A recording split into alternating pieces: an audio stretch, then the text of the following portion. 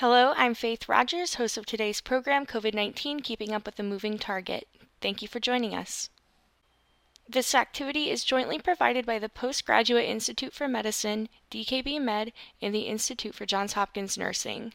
Today's program is accredited for ANCC, AAPA, and AMA-PRA Category 1 credits. Please visit our website for complete CE information. If you're tuning into our webcast, please click the Claim Credit button on the webinar console. Otherwise, please go to covid19.dkbmed.com, navigate to our multi-specialty episodes, and select the webinar to claim credit. Today's learning objective is to discuss the likely impact of SARS-CoV-2 infection in the near future. This educational activity is supported by independent medical educational grants from Gilead Sciences Incorporated, as well as in-kind support from DKB Med.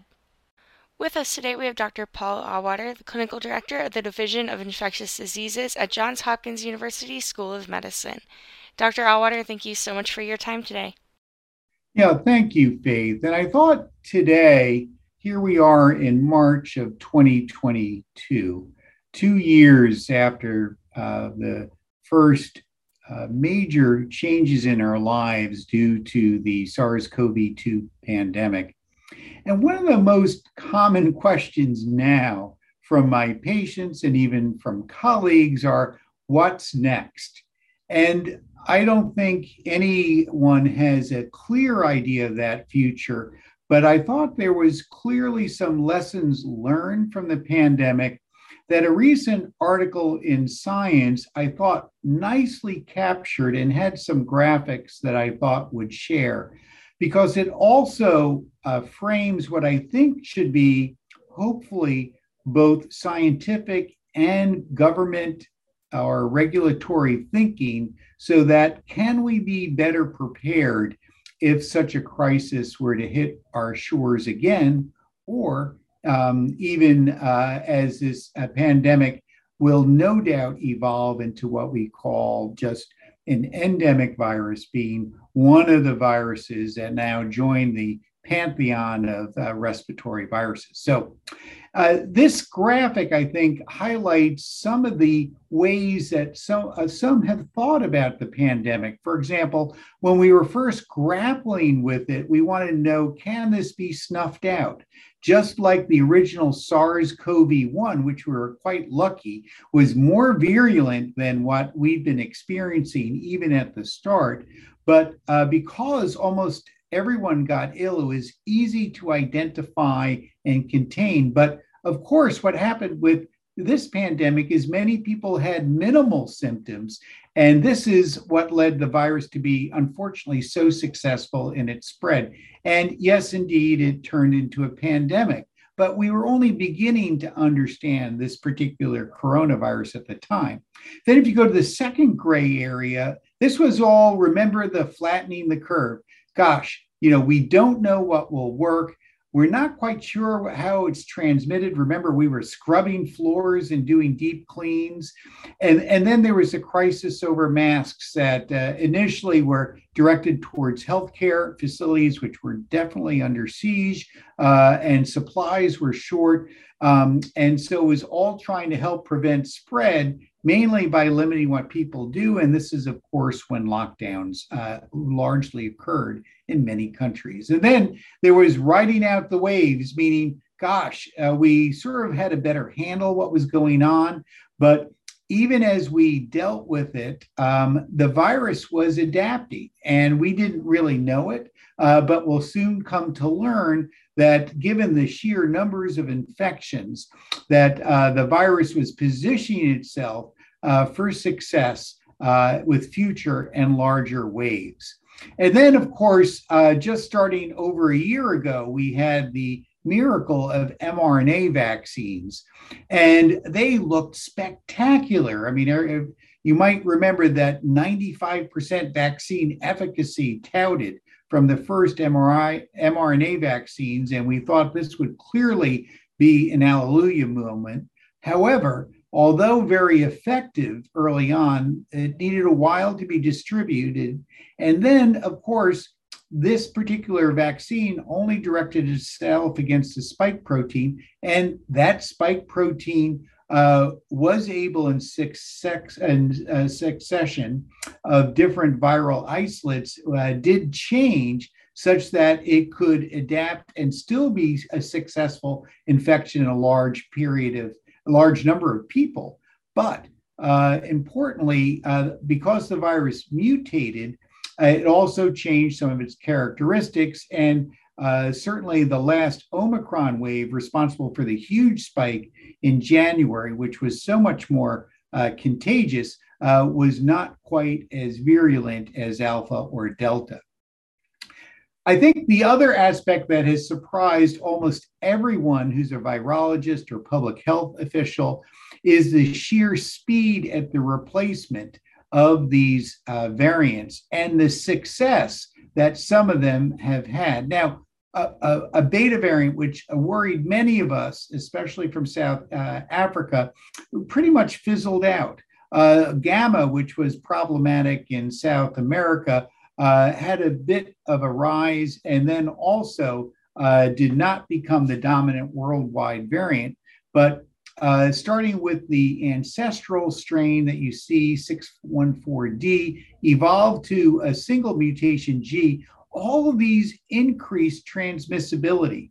And sequentially, Alpha was more transmissible than 614G, and Omicron even more than Delta. And of course, we now have a subvariant of Omicron, BA2, which probably has an R naught north of 8, which is the estimate for Omicron.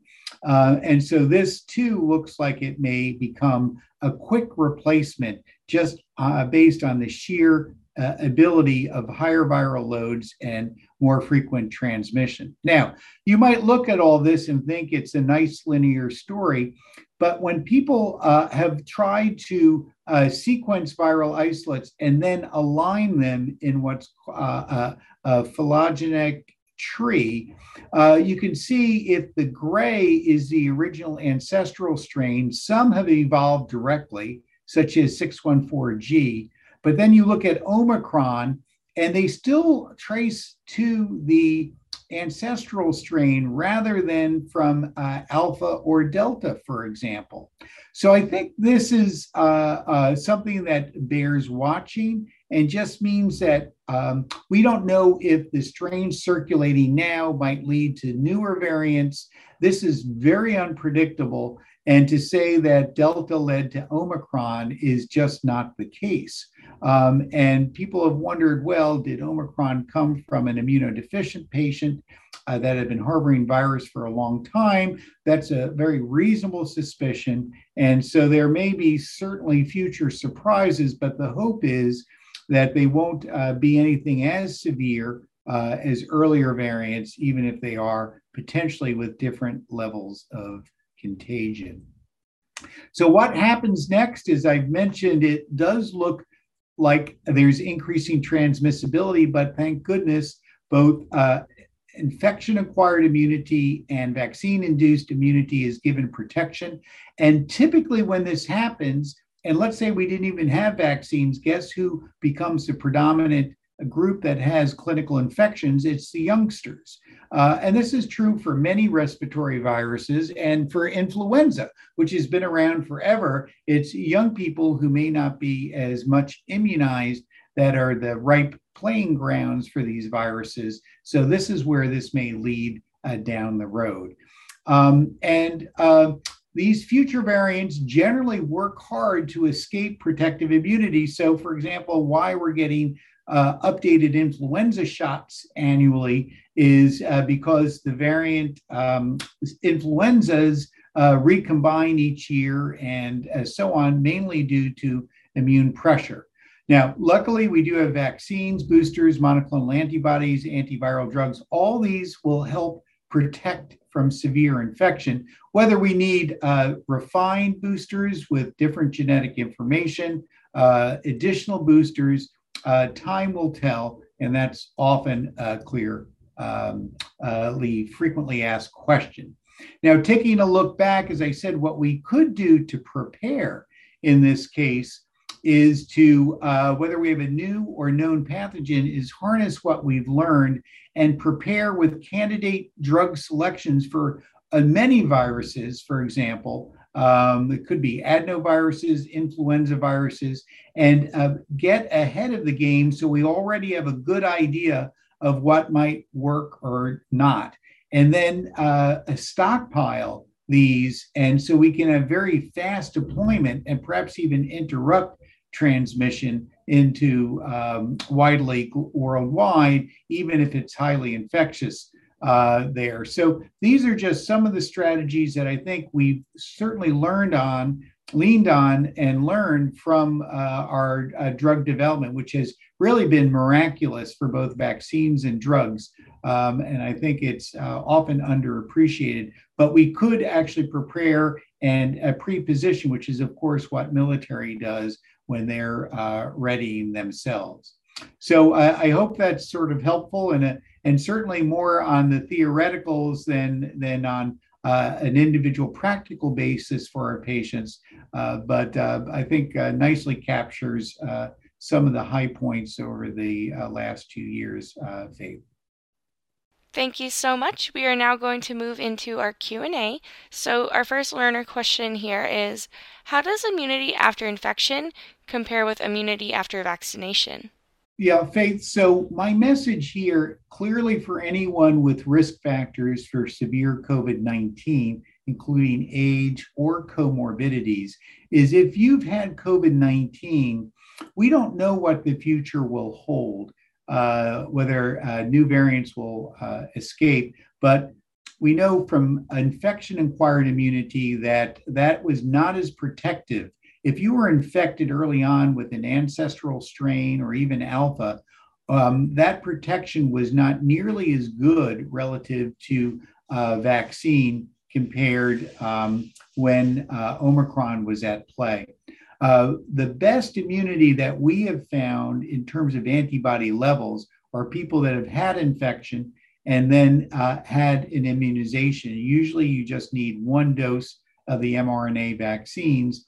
And indeed, blood banks are looking for precisely these people because people that have had infection and immunization tend to have some of the highest antibody titers, which is, far as we know, are a surrogate to help protect against severe illness with any of the known variants so far. So that's really the recipe to offer yourself the best protection if you've been unlucky enough to be infected in the past. Okay, and our final question. Now that we have oral antivirals and assuming they are becoming more available, is there a role for monoclonal antibodies for treatment of mild to moderate COVID-19? Well, Faith, definitely yes, but it's a changing landscape. Monoclonal antibodies are the class of drugs most affected by variants because changes in the spike protein are meant to evade immunity.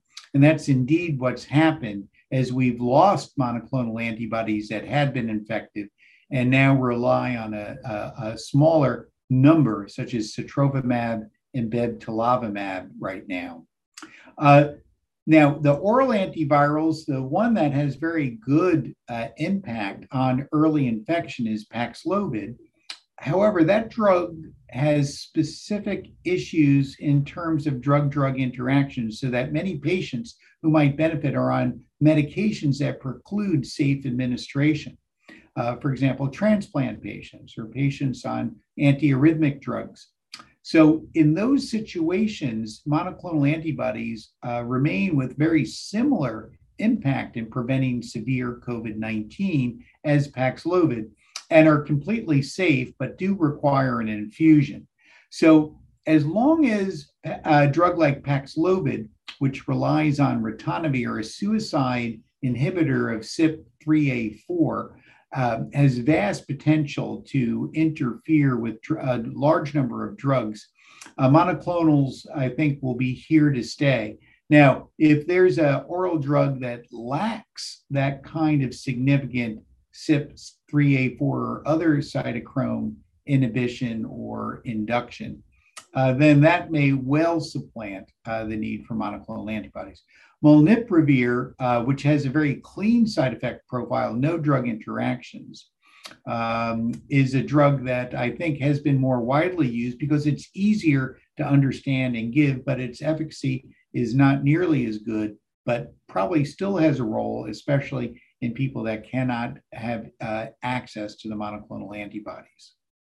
Dr. Auwaerter, thank you so much for those updates. If you're tuning into our webcast, please click the Claim Credit button in the webinar console to attest for credit. Otherwise, please visit us at covid19.dkbmed.com. Again, thank you for joining us, and thank you for your dedication to your patients with COVID-19. Thanks again, Dr. Auwaerter. Thank you, Faith, and hopefully the topics become easier and we continue to fare well as this pandemic continues to evolve.